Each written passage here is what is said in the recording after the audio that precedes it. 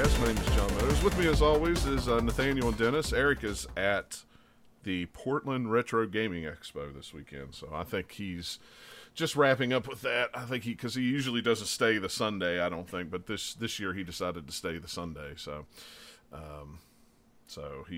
he'll be here next show. May try to do a retro podcast next week with him just to get more of the retro stuff that he saw, but well, we'll see. Anyway, we were so busy talking, we almost didn't start the show on time. So, for us though, just start. We forget and be like, "Oh, hey, whoops." Yeah. Mid sentence. I could have kept playing could have kept playing the music. Just let it sit there. It'd be fine. It's fine. It's all good. I guess it's so I'm so unprepared. I didn't even change shirts. I'm still wearing my old beat up Green Bay shirt that's all raggedy and got holes in it, and I didn't even get dressed up today, so but that's okay. Nobody's here to, unless you're watching us live, you're not here to see us anyway. You're just here to hear us, so that's fine. I'm okay with that. But we'll start off with what we always do, with what we've been playing. Nathaniel, why don't you go first? I don't know what Disco Elysium is. So, both of the games that I've been playing came out this past week. Uh-huh. So, I've been playing like a little bit of each of these, like, I don't know, maybe 4 hours-ish of each. I haven't actually looked, so I'm not sure how much I've been. But Disco Elysium is PC only, although I believe it's supposed to be coming to, I think, PlayStation at least in the future at some point. I don't know. I'd have to look that up. But it is let's read the Steam description. A groundbreaking open world role-playing game, which I'm going to be like, nah, that's not what it is. So, I mean, kind of, sort of, but not really in the way you think of open world, because it's all isometric. Art style is like hand-painted kind of backgrounds and stuff. The characters are actual like meshes and things, so that they can animate them, but the way that they've done the shaders, it blends in so they look kind of almost like they would be hand drawn. It has like an art style that reminds me of like a couple of games, kind of like Sword and Sorcery a little bit, plus oh crap, I had another one now, totally it slipped my brain, but it's very kind of a gritty, grungy look. You're a detective, and you wake up in this kind of hotel room at the beginning of the game, and you don't remember how you got there or who you are even. So part of it is the mystery of who am I, and then you're also there to solve like a murder. There's like a guy hanging from the tree in the back of the hotel. You have to go figure out like how did they get there, or who killed them, look at all these clues. But it's a very unique, weird kind of take on stuff. So it's very much a CRPG, but more towards the dialogue end of things. It's then like action. There's not even really any action in it that I've run into so far. There's a lot of different stuff in like the environment you can click on and look at. But the way that it does kind of its skill trees, or the attributes for when you do character creation, you can either pick some pre-built ones or build your own. They have, let's see, it's like mobility, which is kind of like how good you are with your hands and stuff. So like how good you can aim or whatever if you were shooting, kind of that stuff. Your strength, which I forget what that category is called. And then the other two have to do with like how smart you are. So I'm playing kind of a smart, not that great physical, like I'm pretty weak, but I have a little bit of mobility kind of on there.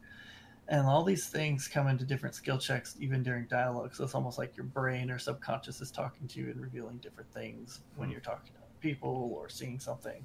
And depending on how you're spec'd out, you may or may not get the same kind of stuff as everyone else. Because I've even looked at a little bit of like a couple of playthroughs, like the beginning parts, just because I was curious. And like a lot of the dialogue is like slightly different. So it's supposed to be a lot of player choice in how that you kind of go through the things, and the way your character is spec'd will change how you actually go through this, and kind of change, the way you experience the game, I guess. So They also, depending on what choices you make, eventually you get like a thing you see on what kind of a cop you are, and they have all these different weird categories that you get like points in, kind of invisibly. So there's like super cop, the sorry cop, good cop, bad cop, all sorts of them. There's like a dozen or more of them. And then like that gains you different things. So let's see, what is the thing? What's like other things I want to go with? So you kind of have like, you have like an inventory of stuff you pick up, kind of like a point and click adventure game, because that's a little bit how it controls. Is you're clicking around everywhere with your mouse. And like you can talk to people, you can examine things, all this stuff. You have a notebook that has all of like your different tasks, and it's very vague. So it's like, find out who dumped the victim's clothes in the trash. And some other ones of like, we'll even have stuff like, this might take a while, indicating this is a quest that's going to be around for a while. And a lot of times it's just very vague, so you just kind of end up finding clues for this thing somewhere else. You're like, oh, hey, neat, cool. But I don't know, it's got a very weird writing style, and it's kind of like trying to be super gritty, but it comes off as a little campy because of it. And some of it you're just like, I've groaned a bit. I'm just like, really? That's what you did? And then some of it I've laughed out loud. So I don't know. It's kind of a little bit of a mixed bag, and I don't know if maybe that's just different people have different kind of experiences on it based on how you build your character. Who knows? It's very interesting looking. It looks really cool. I like the art style, and it's kind of got that isometric camera like Diablo 3, kind of, or Diablo kind of, It's very much like an old like Fallout, or like one of the ones a lot of people compare it to is Planescape Torment, and a couple other old CRPG type things from back in the day.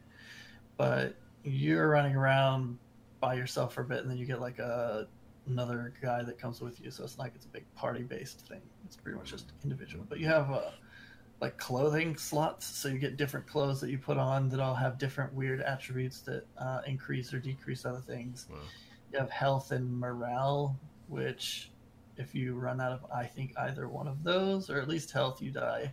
Morale might just make you start going crazy. I don't know. I haven't lost all of it yet, so I'm not sure. Metacritic scores, it's 91 out of 100. It's getting a lot ratings. Of. It's crazy. It's getting a lot of high scores. Yeah. So I think mostly what I see is a lot of people like of how flexible it is just giving you just different paths and things to take. Yeah. And it plays out way differently. Your second time through, if you do like a different spec for your character, it's going to be completely different. You might run and find different things. You might find an area that your other character just couldn't find because they had different stats, or you just make different choices. And then I don't know, the one thing that a lot of people are kind of knocking on is they don't quite hit with the writing. It's because it's very stylized, right? And then there's some stuff in there that like would definitely offend some people. Because you can go down some branches. Like there's a guy on the side of the street whose character name is like racist driver or something or other, and you start talking to this guy, and he just starts going spouting all this stuff, and you can either like feed into it and like keep him going, or you could shut him down or whatever. You can, depending on how you want the conversation to go. Good old racist Charlie. Reading this stuff, and you're just like, okay, yep, you nailed that character trait. Good job, Gabe. So I'm enjoying it so far. It's pretty fun. It looks really cool. It's kind of a game that you're meant to, I think, just get into and sort of exist for a while and meander around and find things. It's very non-linear in that you're not going point to point to point to point. Right. You kind of like start out a little bit, and then once you've gotten through the first bit, just kind of like, here you go, figure out the stuff, go. It's not really holding your hand too much. It does have like dice rolls in it that are like a couple of like D6s. Icons will show up on the screen, and it'll show you the result of rolls and like, hey, you succeeded or failed because of this stat, etc. And a lot of it is in dialogue. Yes, that's cool. Looks really, really neat. I have to add it to my Steam wish list. Keep an eye on it. It's got some narration for a lot, or voiceover for like the important stuff, but then there's just a lot of reading text. Yeah. At least it's well presented text. It's the font is easier enough to read. It's stylized that it's not boring to look at. So it's a lot of text. It's not just like Times New Roman, boring. It's fun. Yeah, that's pretty cool. I've definitely played other games in the past where it's just like, it's just text. You can read it. We're not going to make it too special. Yeah. Yeah, it looks really neat. I've never heard of it before. Never heard of the developer either. I hadn't heard of it either. I just seen like a preview or two of it like a month or two ago, and then another preview reminded me about it right before it came out, and I was like, oh, cool. But yeah, it's PC only right now. Yeah, it seems like one of those games that I would usually get an email about. We usually get the PR emails from kind of different, unique games. Usually, we get a lot of indie games, but that one I have not. I'm not seen. So. Yeah, it's kind of come out of nowhere and then made a little bit of a splash. If you pay attention to kind of PC gaming sites, a lot of them have been covering it this week. Yeah. Looks cool. But otherwise, you wouldn't have heard of it. Yeah. Although I think it's doing well enough that it'll probably go elsewhere. The one thing I wish that it doesn't have that it did is an alternate control scheme that's not just purely point and click. So if I could use even a controller or the keyboard to walk around, yeah, that would be nice. But the way that it works, I don't see why they couldn't just do that if they wanted to make a console port. It seems like it'd be fairly easy to do. Yeah, I'm looking through my PR emails to see if anybody's even mentioned anything. I got one email on Tuesday for Good Old Games that if you buy it on Good Old Games, you receive a free copy of Underrail. So I don't even know what that is. Whatever that is. Some other even more obscure game. Yeah. So there you go. Yay, free game, I guess. Yeah. I mean, there's no shortage of weird games you've never heard of on PC. Mm-hmm. Like Steam is by itself is a huge pool of things you've never heard of. That is true. The other game that I've been playing that also came out, I think the same day even, is Children of Morta, and it's on PlayStation and Xbox as well. Yeah, it's coming to Switch as well, but it's actually delayed on the Switch for some reason, or it's coming out later or something like that. They might be having trouble getting it to run well, maybe. Could be. Or or maybe they're small enough they had to delay it to, I don't know, get the other ones out. I don't know. They may be doing a physical release of it. They may be holding off till they can release the physical and digital at the same time. Maybe, I don't know. I can see how they'd have to work on a Switch version more than the other ones, just for performance wise. Right. They're gonna have to tweak it to get it to run because there's some, just because of the amount of art and other things going on in some parts of the game, it's kind of like, okay, I can see how the Switch would have some trouble with it. But it is a story-driven, they call it story-driven action RPG on Steam, but it's more like a roguelite, where you're going into a dungeon on runs, and then when you die, you come back and start over. You don't actually die in the game. You have some like magical crystal things that zap you back out, and then you start back over. But like a lot of those, you're getting things that remain permanent for all of your runs, so you're not just like butting your head up against a wall like a lot of the more hardcore ones. This one's definitely a lot more leaning into some story and presentation versus we got to be really hard to play. Yeah. But it has great presentation. This game is so much fun. It's got, like, just from the get-go, you have like really pretty art style, and it's got this really nice kind of narrator to it that reminds me of something like Bastion even. It's got kind of that like cool flavor to it. It's not reacting to what you're doing. Just like the tone of voice and stuff to it feels a lot like that kind of fairy tale type style to it. So it's like every time you get like end of run, you come back and there's going to be like a short little cutscene about something, probably, depending on what you did in the dungeon, and then like it'll be like blah blah blah, the family did this. So you're a family of heroes, and you unlock different ones of them as you go. You start with 2 of them that you can choose to play with at the start, and then you get up to 6, I think, different people you can play as. So you start with either a guy with a sword and shield or a girl who has a bow and arrow, and they play quite differently. I've unlocked one more. You have one kid that has like daggers. That's a lot more fast attack style, like dual daggers. But yeah, you're going into dungeons to clear the land of corruption, because there's this corruption going on, and it's very kind of mysterious. And like, ooh, you got to figure out how to clear all this. The land, all like the dead are coming back, kind of a story. But yeah, it's not super heavy on it. It's very more on being a little bit mysterious and kind of building a little bit of lore as you go, and you're discovering a few things as you're going through these caves and stuff at the start of the game. I've only made it. I've only gone to like a couple of the areas so far because the start of the game you're definitely like gonna go a little bit and then die. So I made it. I made it to the first boss like probably 3 or 4 times before I was able to beat it, just because I didn't have enough health to do it. Because it's like, oh hey, I got hit a couple times and I'm dead. So like you're gathering. Well, they have a different name for it, but you're gathering gold, and you don't lose your gold when you die from what I can tell, unless you're losing a percentage of it, maybe. I don't know. It seems like you whatever you get, you gather that, and then in between runs, you can upgrade stats for everybody, all the characters as a whole. Mm-hmm. So everybody's like movement speed or attack, amount or the amount of health. You can upgrade those. So once you unlock people later on, they're not like super weak to start with if you've upgraded some of those things. Yeah. And then each character on their own has an upgrade tree, so you can upgrade like their skills or stats and different things. It's not super complicated, but every time you kind of go up a level, there is a trait that applies to all of the other characters as well. So like depending on what the character is good at, like hey, this one will increase everyone else's crit chance, or this one will increase everybody's movement speed, that kind of stuff. Yeah. So it's kind of incentivizing you to play everybody as you unlock them, so that you level them up a little bit, so that you get all the skill bonuses for everyone else, even if they're maybe not your favorite character. But Right. you have like a main attack, you can dodge, you can unlock like a special attack, and then each character plays a little bit differently. So the sword and shield guy unlocks like rage powers eventually, so you build up a rage meter and then that you do a special thing. Then they all have like the first two characters have stamina, so you can only like certain things affect it, not your main attack, but like rolling has its own thing.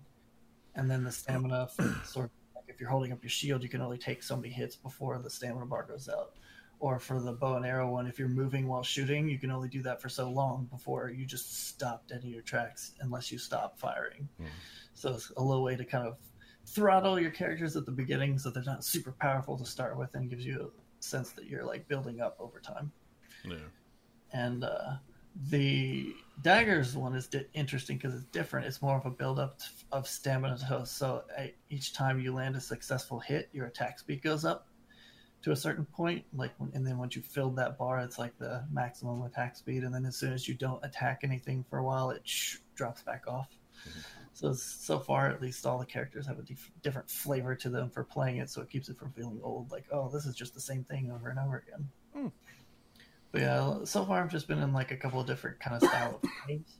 So there's lots of skeletons and bats and some like kind of ogre looking things, as well as the weird corruption goo enemies that look like kind of this dark purple goo, and they come in different varieties of stuff. So I don't know, this is a very fun game. I highly recommend it, and it would be pretty cool on Switch too. It'd be a really fun go on the go handheld game. Yeah. And that's kind of what interested me about it. It looked like it'd be a cool game on the Switch, and there's all sorts of different like power-ups you get and different things that you unlock, as it starts fairly simple. And when I first started the game, I was like, oh, there's not much to it, but as you go, it keeps layering on different things. So it's drip feeding you new cool stuff to do or go after. Cool. Yeah, it looks. I've heard good things about it. So yeah, that one's also getting a lot of good reviews out there. So I can tell you they're all right because it's a good game. What have you guys been playing? Well, let's see. I picked up. We were up at Walmart the other day doing some grocery shopping. Walmart had clearanced out some DualShock 4 controllers, so they were selling them for like $25 for the clear ones or whatever. And I wanted one for my Apple TV because I've been doing the free month of the Apple Arcade, which I didn't put it in the notes because I haven't played it a ton, but it is really, really cool. They got a lot of cool games on. It's like $5 a month, which I'm playing the first month for free. But what's sweet is you could use your PlayStation 4 or Xbox One controller on your iPhone or on the Apple TV or whatever. And what's kind of cool about it is you can actually use your DualShock 4 on your iPhone and do remote play on your PlayStation 4. So you can just set and play your PlayStation 4 on your iPhone with your DualShock 4 controller, which is pretty cool. But it actually works really well. But yeah, so what I was looking through the electronics section, they just happened to have a copy of Assassin's Creed 3 remastered on the Switch for like $20 for some reason. So I was like, all right, for $20, I'll pick that up for $20. It's not bad at all. No, and I had read the reviews when it first came out that it was, it had performance issues. It didn't look as good as it did on the PS4 with HD. I don't know if maybe they've just done some patches, or, I mean, there was a pretty substantial patch that I had to download, but I think it looks fantastic on the Switch. I mean, it's not like PlayStation 4, up here, but it's pretty close to it now. I mean, I haven't seen any stuttering or drop in or pop in. In fact, for the way it looks, I'm kind of surprised how well it plays on the Switch. I was like, if it plays and looks like it did originally on the 360 and PS3, then sure, that's about what the Switch is capable of. That's all you can really ask for. Yeah, it's like somewhere in between PlayStation 4 and PlayStation 3. It's not quite as... It looks better than the 360 and the PlayStation 3, but it doesn't look as good as it would on PlayStation 4. It's kind of this weird in between. But was Assassin's Creed 3 on Wii U, or was 4 the first one? No, it was on Wii U. 3 was on Wii U. Okay, so at the very least, it'll look better than the Wii U one, probably. Yeah, I would say. I never played it on Wii U, so I'm going to guess that it probably does. I don't know, but I mean, I've played it before, but it was kind of like, it'd be cool to play a handheld version. It also has the Vita game on there too. The Chronicles? No, the one that came out when Assassin's Creed 3 came out with the chick in it. What's that called?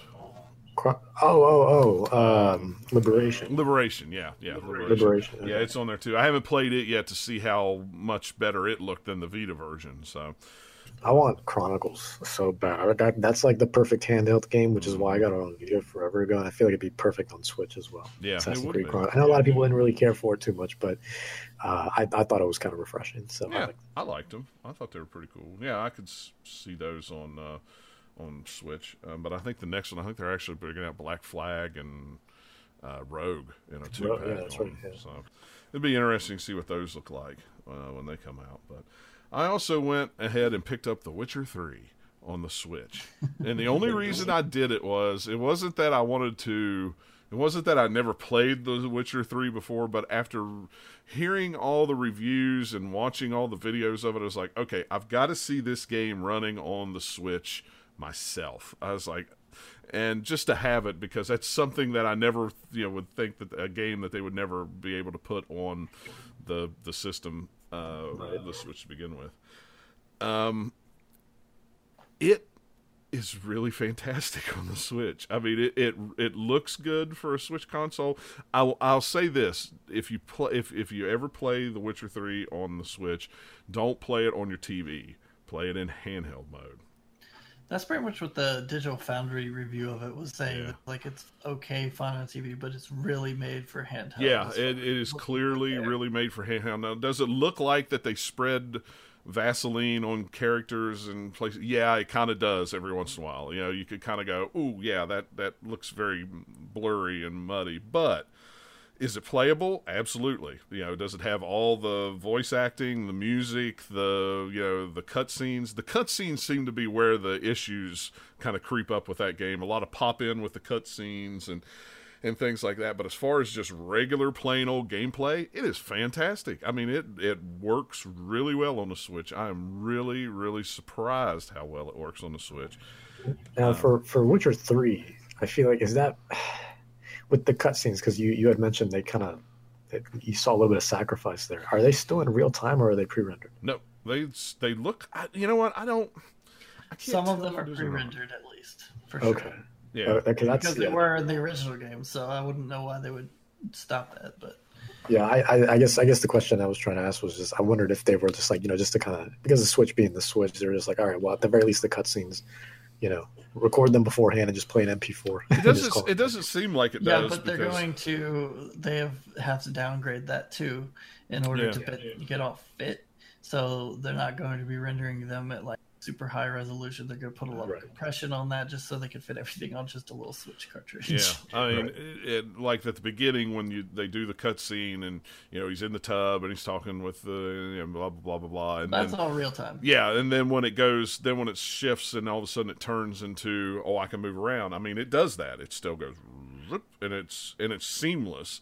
I mean, you could see the kind of the backgrounds change, and the a little bit. The grass doesn't look, things off in the distance pop up, and things like that. Which, I mean, I expect that, just the technical marvel of actually playing The Witcher 3 in a very, very, very playable form on the Switch in handheld mode it blows my mind. That's astounding. Yeah. I mean, it's worth it just for that. It's one of those games that I'll play for a little while, and then I'll go on to something else, and then later on pick it back up again and play it a little more. Because, I've already played it on the PlayStation 4, so. Right. But just... I don't know if you ever saw the Digital Foundry. Before the Switch version came out, they tried to, emulate it. Like, they built a low-spec PC to kind of emulate what a Switch would be like. And even Switch still looks better than, somehow. Yeah. Looks better than what they built. So I read an article this afternoon that said that hackers that hack their Wiis have been able to run Witcher 3 at 60 frames a second, but it will absolutely almost melt the system. Whenever because they overclock everything. So, right. So it pushes it real hard. So apparently it's a modded PC version set at the lowest settings is what they figured out it is. Okay. For the Switch, which, I mean, still it's still astounding. It's still astounding. I mean, it's a huge game that they managed to fit onto one cartridge. Yeah, DLC and all. On the Switch at all is kind of insane. Yeah. I will never buy it because that's not how I want to to play that game. I just think it's kind of neat that it does. Yeah, I think if you've never played it and you only have a Switch, get it. Yeah, for sure. But yeah, it's just there's I think a 2 or 3 gig update at the beginning, but other than that, everything else is on the cartridge. I would have liked to have seen if we had the 64 gig cartridges out. If we would have had to have, if they would have been able to maybe, I don't know if that has anything to do with compression and this and that, or. Interestingly enough, I was making some space yesterday, and I know it's gonna vary from platform to platform, but I was making some space yesterday on my Xbox, just kind of shifting some games around and just cleaning up the hard drive a little bit. And Witcher 3 Complete Edition, I noticed was 39.9 gigs. Now, somehow, and that's obviously the being the console one, they're going to try to make it look as nice as possible. Obviously not as nice as PC, but as nice as possible. So, I guess surprisingly, I think they just optimized it well enough. They're just 32 would be fine because it's 40 normally, but unless I'm going crazy. But I swear to God, it said 39.9 on my Xbox. I have to check it on my PS4. I want to say it was in the 70s on PS4, but that's what I thought it was going to be. Yeah. I don't remember. I just looked last night. I know right now the biggest game I have on my PlayStation 4 is Battlefront 2, Star Wars Battlefront 2. It's 101 freaking monstrosity gigs. Yeah, I think EA and Ubisoft just stopped. They threw compression out the window. They're just raw files only. Just go. Yeah, but I could have swore that it was but I have all the DLC and everything. I could have swore it was 75, but maybe I'm just remembering wrong. I don't know. I have so many games on it. I've got a 3 terabyte hard drive and it's 3/4 of the way full. So right. Yeah, at this point, it's whatever. I don't even pay attention to it. So, but yeah, the other game that I played, we actually got a review code for it. Is Northgard. On the Switch. It came out on consoles a couple of weeks ago. It's been out on PC. It's a Norse game, a Viking game, but it's kind of like I don't know if I'd call it an RTS world building game. It looks like RTS from screenshots, but I'm not sure how it plays. Yeah, well, it plays a little RTS. It plays a little Civilization. It's kind of a good mesh of both. They kind of drop you into a land. You build houses and get people and stuff like that, and then you train up soldiers to move against this group of Vikings that killed your father and tried to murder all your people and stuff. And then you kind of meet different clans on the way through the world, and you work to get alliances with them and work in different goals. It works really well on the Switch and the PS. Well, I guess it'd be PS4 and Xbox One. It's that very mouse and keyboardy hover over this and that and that and this, but they have like a wheel that you hold the trigger down. Oh, I want to build this and build that. It's very wheel based, which makes it kind of easier with sticks, control sticks to do with than the mouse. But it has tons of options on it. It's got you could play the story mode, you could play multiplayer, you could play what is this one? The one mode called? I'd have to look it up. There's single player skirmish that you could play where they just drop you in, you do you got goals, you meet them, and then you go on to another one. There's one they call it Northgard Ragnarok. It is it's pretty much like a horde mode. They just kind of drop you in wave after wave after wave after wave, and before the waves come up, okay, I got to rebuild this, I got to get armies together. Oh my gosh, it's too much, I'm over. Right. And all that is on the Switch version. And it's really cool. It's narrated. It's got a little mythology in there. It is a really, really cool game. It's really fun. I really dig those kind of games. It doesn't have a huge learning curve, but there is a challenge to it. Even playing it on casual, or whatever they call it, I put it on easy just to try to play it real quick. And even then, it's like, why are my people getting upset? Why are they all dying? Why are they all angry? What have I? Oh man, I got to go back and I got to do this. So then I'll start the thing over again and put these up. Oh, okay, good. Now we'll go on to the next one. It's like, well, you got to have this and this and this and this. Well, I got this and this and this and this. Why is everybody getting mad and getting sick? And, oh, no, now I got rats coming into here. Oh, I got to do this. And, it's... so I have to play like 2 or 3 times over, each level to get it to, go, okay, this, because it doesn't hold your hand. It just says, here's your goals, and you got to figure out how to get to them. So it's like, well, how do I get them to do this? Oh, I have to build that. I have to, do this and that. And it's a really, really fun game. I like it a lot. I think they even have a physical version. It's $10 more than it is on Steam. It's $20 on Steam, or $29 on Steam. I think it's $39 or $34 on Switch. And I noticed the other day that they actually have a physical version of it out. I had no idea that they even released a physical version of it because it's not done by Limited Run or anything like that. But it's a very small company that brought it out. But I'll probably end up buying it physically just because I like it that much. But yeah, I mean, it's pretty cool. I highly recommend it if you like those RTS world builder type of games. It's a fun pick up, play for an hour, set it down. Oh, I got this chapter done. And stuff like that. So, pretty cool. So, Dennis, what have you been playing? A lot of horror stuff still, I guess. Still, it's October. So long as it's October, it's not going to stop. But the one thing I beat. Well, yeah, we beat it yesterday, and so this is a game I've been looking forward to for months, and finally it came out. I can't remember if it was in early access. I don't usually play games in early access because nothing bothers me more than like getting super immersed into it, and then like 3 hours later, it's just like, oh yeah, okay, this is all we have, and it's just like, oh my god, but it was so good. Like I just rather go from beginning to end. I don't really like early access games. Just finish your game and then I'll play it. Or sometimes I never finish it. So. Yeah, exactly. Which is precisely why I refuse to pay for that stuff. Also, like, when I don't know when people started. I thought you had to pay testers. Now all of a sudden we're paying to test our games. So, easy. Anyways, it works out well sometimes. Yeah. There's some really, really good games that went through like early access. Yeah, that's true. True. But yeah, so it's a game called The Beast Inside. That game, oh my god,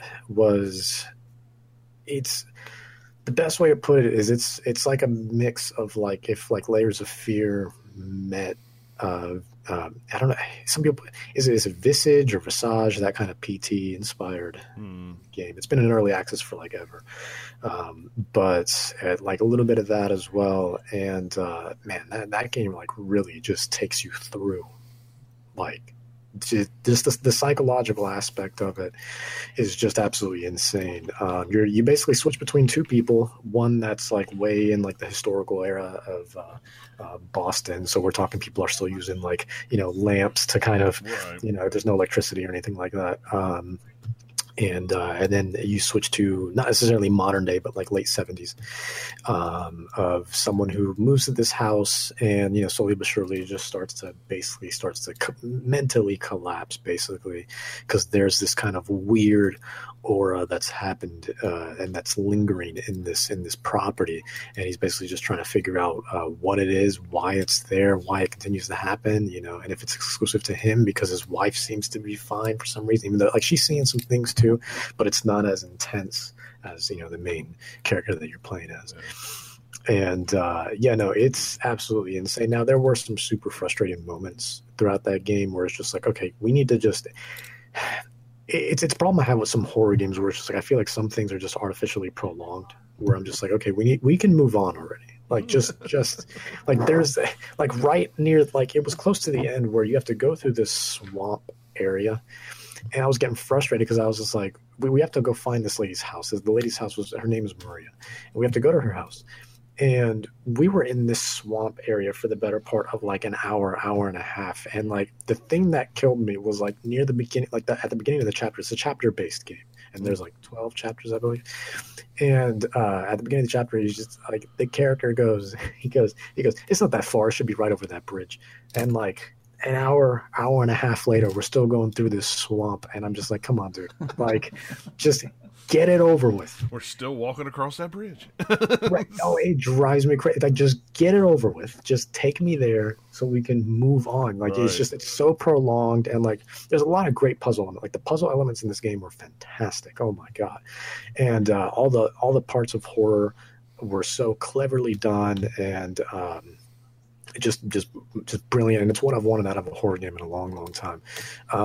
But yeah, just some parts were just like, just get it over with. Like, we've been here for too long. It's like, just stop. You like, literally, if you had shaved off 30 minutes from this chapter, I still would have known and accomplished the same exact thing. Yeah. So, but instead you're making me walk around just because you want to put in a couple more jump scares. That's what it is. Yeah, it's filler. It's filler for the jump scares. That's all it is. That's what I was gonna say. It's just filler. Yeah, and it drives me crazy. Like, just like, I think let me see. I think I ended up playing. It was about 7 hours for me. I think on average, for everyone's been experiencing about 6.5 hours. It took me about roughly 7 hours. But honestly, like, without all that filler, would have been such a solid like 5-hour game if like there just wasn't all that nonsense that every chapter had at least a little bit of filler. And but man, the puzzles were so good. Like, they were so good. If anyone's played what was that game? The Room. They're kind of like those, where it's very intricate and very it's just there's puzzles within puzzles within puzzles. It's like they give you this block. You think you figured it out. The block opens as yet another puzzle inside the. Almost like one of those Russian dolls, but puzzles. Yeah.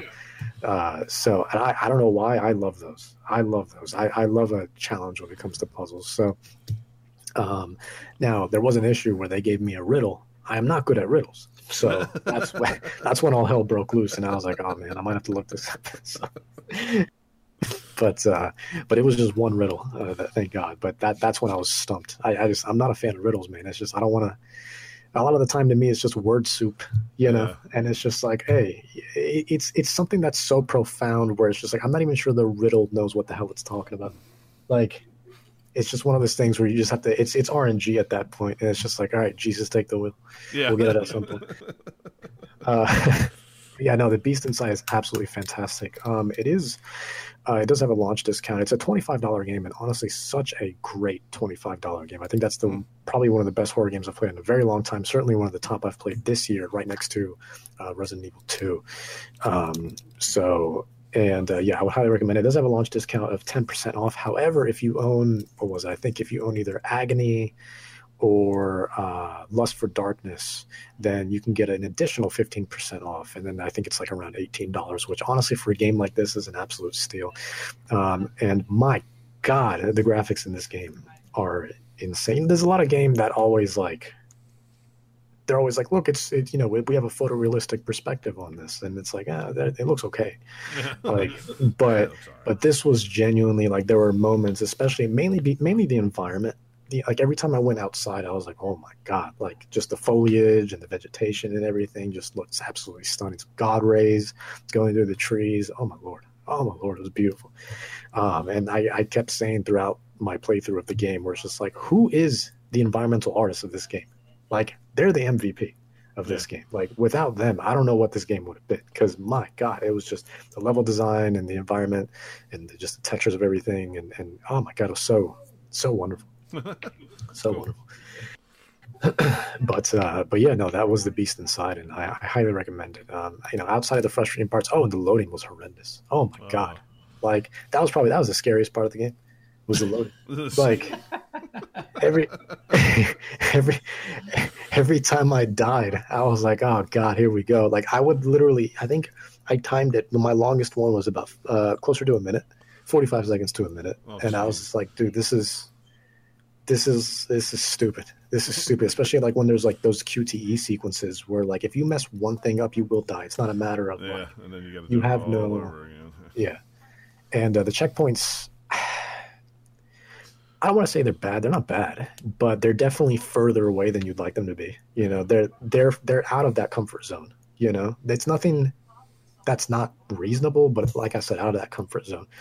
So every time you had to like reload, it's like, oh my god! Not only do I have to sit upwards of a minute, waiting for this thing, but now I got to go and do XYZ again, just to kind of get to that next portion. That sounds like me. I totally forgot I had not played the Telltale Games Batman Enemy Within game. And I still haven't played that one, actually. Season 2, I haven't played that. I played the first one, but not season 2. It's on sale on Switch for $7.50 or something like that. And and they never put those Telltale games on sale. And I played the first one on Xbox, but I also played it on Switch because I got it physically on Switch. Right. I just didn't finish the last chapter for some reason. And I was like, oh my gosh, I want to buy this because I've been wanting to play it. It's like, oh crap, I forgot I haven't finished the last chapter of the other one, so I want all that stuff to carry over. Went back and played it, got down to the other night, it got down to the end of it, and the game, I missed something anyway, and I died, and it was like, restart? Yep, restart. And I just sat there at the black screen and went, shut the thing down, and it had wiped that save for that chapter. I had to start the whole chapter over again. It was like, God. I'm sitting for 2 hours and did all this. It's like, oh, here, I'll do it again. It's like, Telltale. I will forever. Well, you don't have to worry about that anymore. That I'm making. That's true. But I've always said Telltale has some of the greatest stories I've ever experienced in any game ever. Like, their narrative is just fantastic. However, the engine that they use is one of the worst, and I hate it so much. I have never played a Telltale game that didn't just have poor optimization and didn't crash at least 10 times by the time I beat that game. Yeah. Like it was almost a feature. It was one per chapter. It was too much. The best one I ever had was Tales from the Borderlands. Never crashed anything in those. Mm-hmm. It's the only Telltale game I never had any problems. I don't think I ever had any problems with that one when I played it either. It's also the best game that they ever made. Yeah, it really is. That game is so good. It's so good. I think the Telltale game I'm working on at the moment, which I still need to do season 2 of Batman, but I still need to start. I just downloaded it recently. I need to start the final season of Walking Dead, because that was what kind of introduced me to Telltale. I don't know if that's what they started with. I don't think it is. Maybe it is. No, they started. Walking Dead is kind of the first that the era of Telltale. The license stuff. Telltale is where they started, but they did stuff before that, like Sam and Max and a whole bunch of other stuff. Go back and play Jurassic Park stuff. Ooh. Oh, that. Oh, okay. I forgot that was Telltale. Oh, my lord. Yeah. And Nathaniel's face says it all. Yeah. Oh. Yeah. Oh. That was a learning game where they learned what not to do. Yeah. You are absolutely right there. I think it was free on PlayStation Plus or something like that. I'm like, oh, Telltale game. I haven't played any since Sam and Max on the PC. Let me sit down and oh my god. Yeah, it was bad. It's like thank God they bounced back from that one, because whoo. Yeah, no, I love Telltale, and it just really sucks what happened to them. Yeah. Honestly, and especially in the middle of the final season of Walking Dead, which, I mean, that story, I don't care about the show, I don't really care about the comics, but the game, like that story, that narrative, and Clementine as a character herself, she means a lot to a lot of people, and that narrative does as well. So it was really sad when, I mean, they had to they went pretty much, or they announced bankruptcy, pretty much 2 episodes into that game out of the 4 or 5 that it was supposed to have. And then Something like that. Thankfully, what was his name? Is it Robert Kirkman? Is that the guy who created The Walking Dead? Maybe. I don't remember, yeah. That sounds right, but I'm not for sure off the top of my head. But he, thankfully, he came in and swooped and kind of saved the game. He was just like, no, we're going to finish this, for the fans and everything like that. So Skybound came in, which was his production company. And, and then they helped them, finish out that game, thank God. We'll see if new Telltale gets to capture the magic of old Telltale, because someone bought the rights to that and they're starting it up again. So they have like Batman and Wolf Among Us, I think, is the ones they've. Yeah, that was what I noticed when those games went on sale. The name of the company starts with an A, because now in the eShop they're not even listed as a Telltale game anymore. It's like Astotic or something. I don't know. It threw me when I saw it. I went, oh, because I didn't even realize it had went down to like $15 on the eShop to begin with, much less go on sale for half of that. Because it was like $30 or $40. I need to buy that. Yeah, I'm not gonna buy it. I'm gonna wait because I was hoping they would bring out a physical version, and then they shut down and everything. It's like, well, there goes the hope for a physical version. So never mind. But yeah, I hope they do another Wolf Among Us game. I loved the Wolf Among Us. That comic book series, Fables, was a really good. That was a really good one. Yeah. So I like that one too. But. Anyway, so we were talking about what you were playing. Right. So in addition to that, just because it is October, and the reason why I'm playing so many horror games is because it's just something we're doing on the stream. Yeah. So it's just something we're just like, we do it every October. I'm just like, I love horror games. Let's just for some reason put ourselves in this situation where we may or may not that'd be with our blood pressure going through the roof. Yeah. So, but we recently played Misao, and the reason why I got super interested in this, I usually am not the biggest fan of RPG Maker games. It's an RPG Maker game, and the reason why I played it was because it reminded me so much of Corpse Party, and Corpse Party, if I'm not mistaken, was a RPG Maker game like way back when it started, like in the 90s or something. But a lot of people don't realize how old Corpse Party really is. But Misao is this wonderful, wonderful game. Now I realize they put a big emphasis on deaths. Like, you will die. Like you there's no way you can go through that game without dying. And so much so that I noticed late into the game that they actually have a list that keeps track of all the ways that you die. Like that's how over the top it is. And things you wouldn't even expect to kill you, they will kill you. So for example, I walked into this one laboratory, and all I did was pass by this desk, and apparently the phone all of a sudden started ringing. My character got so startled, fell back. She hit her head on something hard and just knocked out and died because she got a hemorrhage. And I was like, a phone it was incredible. I couldn't believe it. Right. I was, and the thing is, the deaths are so clever and so unique that you can't even be mad. It's one of those things where you're just you can't help but laugh. And I did it in the office. Oh. And God, I try to remember another goofy one. There was one where I pushed a locker. There was a locker that was in my way that I had to push to grab this key on the other side. So I moved it, right? And I got the key, but then the locker fell through. Because we're in this dilapidated school similar to Corpse Party. It's all broken. Some floor pieces are missing. Doors are broken. It's just a mess. It looks like an absolute mess. And so this locker, I pushed it and it fell through this void. Now you would think it would fall down into the floor below you. What ended up happening was the locker went through the hole and then came right back from the sky like Portal and then just landed on me and like smashed me. I couldn't believe it. I couldn't believe it. There's over, if I'm not mistaken, I think I saw this on Steam review. There's over 100 ways to die in that game. It's like a 3-hour game, so it's not long. So they put stuff everywhere. So I was gonna say, I'm looking at the Steam page right now.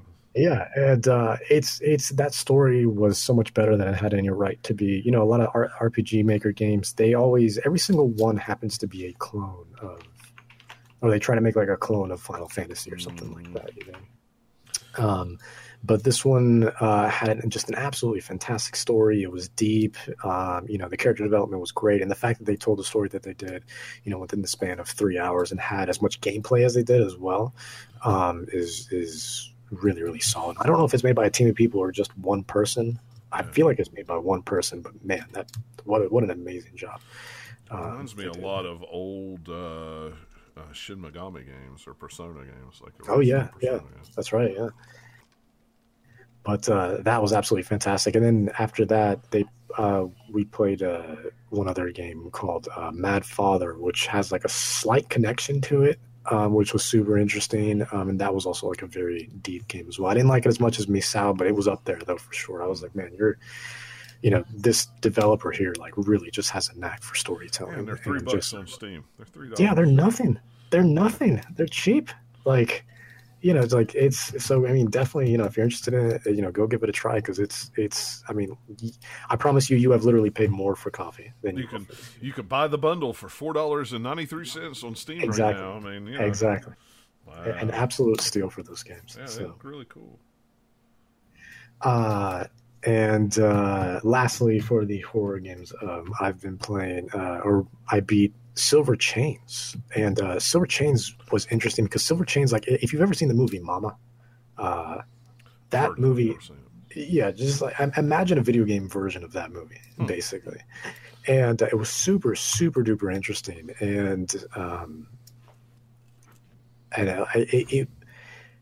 but it was it was one of those situations where it's just like, man, you had a lot of good ideas going on that were just kind of marred by things that you shouldn't have done. Like nothing bothers me more than when like a survival horror game that has a big emphasis on puzzles and has had no combat all of a sudden throws you into a boss fight. What are you doing? What are you doing? Because and you can always tell right away how janky it is because it was not built for this. I appreciate the ambition. I appreciate the attempt to kind of make things more, like, oh my God, okay, the action has gone like over the top now, but it's clear that this was something, it was an afterthought, that you were like, oh, let's just see what happened if we put a boss fight. And it does not work, and it's so annoying. And Home Sweet Home did the same thing. Not the one that we reviewed years ago, but episode 2 came out recently. And I downloaded that, and the ending, that ending, I'm not even joking. I was okay. I was like, this game's fine. I was enjoying it, and then the ending like literally ruined the entire game for me. It was that bad. Yeah. Not because from a storytelling perspective, but from a gameplay perspective. I was like, you just ruined. You had such a good thing going, but like this is such a big of a con that like all those pros that you had, they're out the window. Yeah. Like it's that big of a con, and I was just miserable, absolutely miserable. Yeah. And but yeah, no, Silver Chains was fantastic, and I do have to give a shout out to Head Up Games because I did actually contact them because I just saw like apparently like they're very responsive, so I contacted them. I was like, hey, we're doing a horror month over at my stream. I was wondering, I do a lot of writing for Gamers Lounge and Nintendo everything, so I do press as well, so. Yeah. Is it possible to get a code for it, for the for the stream for the horror month that we're having? And they were just like, yeah, man, here, go for it. So very nice of them. Yeah, so that's cool. So thank you to Head Up Games for doing that. But yeah, no, the game was very solid, all things considered. Sound design was very good. But very, very short, though. I think the game actually costs more than the Beast Within, and you only get about maybe 3 hours of gameplay out of it. So, I would wait for a sale, at least half off, but it's definitely a game that's worth trying out and picking up if you're a fan of movies. Yeah, movies like Mama and what's another movie that was... I mentioned something. Oh, the Woman in Black, that movie as well. So... Yeah, no, that very, very solid game otherwise. So. Cool. Big emphasis on the puzzles. It wasn't as scary as I thought it was going to be, but big emphasis on the puzzles. But man, they made those scares count though. Like whenever the scary moments did happen, oh man, they made it count. Yeah. Which is all you can really ask for. Right. So. Yeah. And lastly, for better or for worse, I've been playing Overwatch on Switch.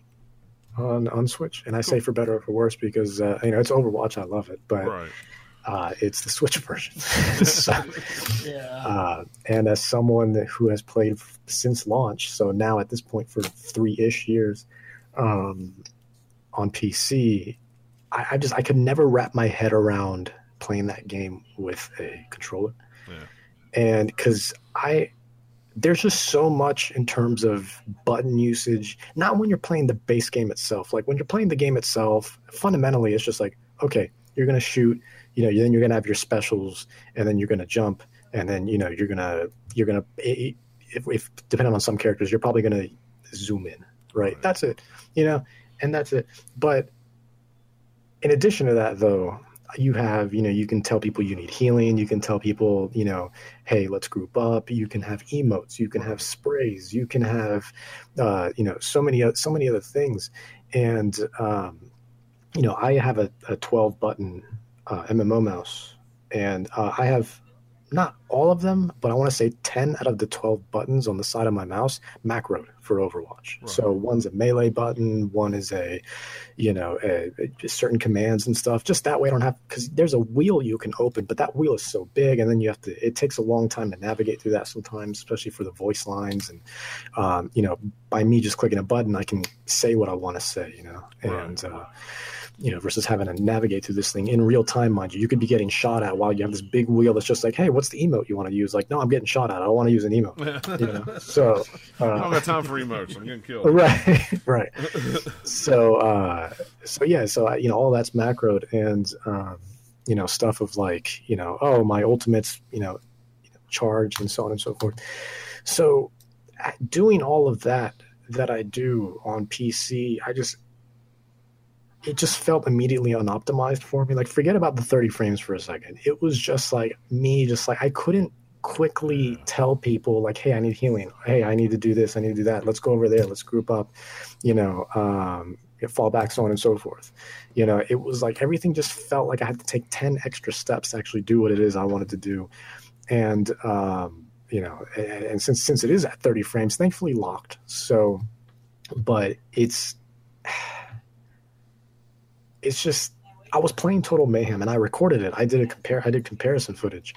I recorded a match of Total Mayhem that I played as Diva on my Switch, and then the same exact way on my PC.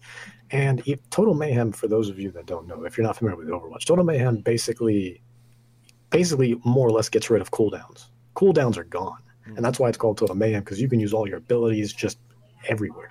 Right. Things that should normally take, upwards of 15 seconds for you to use, will now be recharged instantly, and then you can do it again. You can do it again. You can do it again.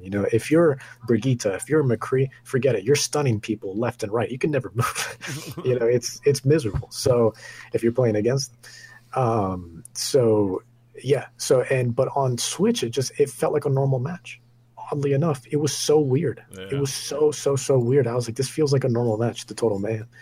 And especially as Junkrat, that's the biggest thing. Like, Total Mayhem is like Junkrat's, that's his thing. And that's why he's like the face of Total Mayhem, outside of the fact that he's crazy, is that, he's got bombs like crazy that, you can put a mine here, you can put a trap here, and it's crazy. It's insane.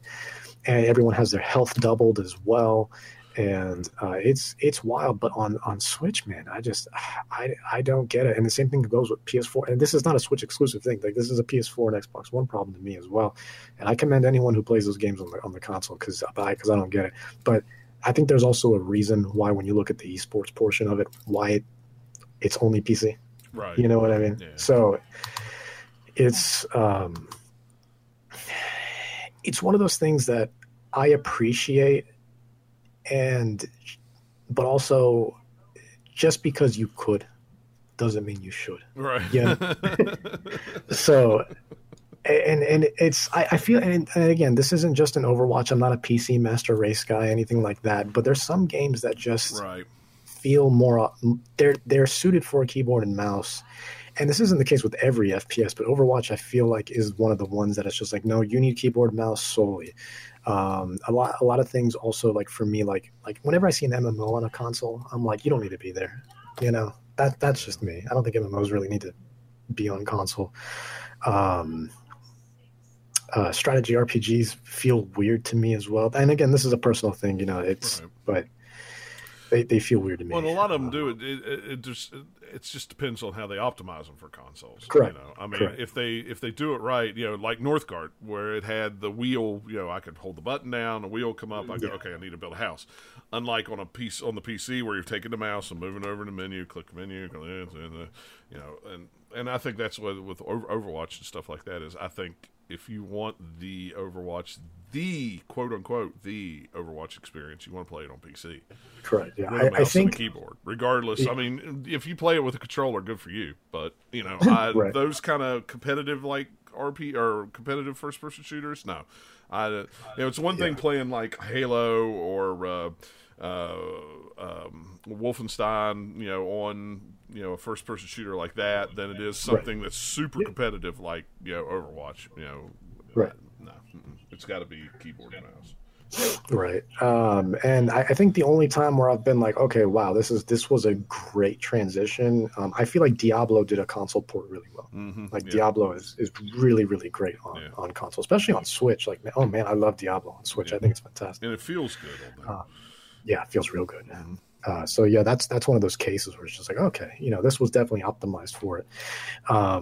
But yeah, no, that Overwatch to me is just one of those situations where it's like, man, I cannot, I can't, I will try. And, you know, unless I'm really fiending for Overwatch and I just happen to be away from my computer, I'm, you know, traveling, whatever the case may be, then okay, absolutely. I'll play a game or two on Overwatch. But, it's also one of those things where, because I've played as long as I have,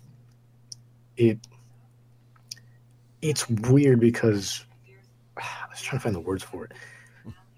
It's almost like you have to lower yourself, you know, not necessarily in terms of like skill, but there's a big handicap on console that you have to adapt to, you know, and I almost feel like that restriction is, for me personally, kind of ruining my overall enjoyment of it. Yeah, I could see that. So, yeah. I mean, a game like that, I could totally see that.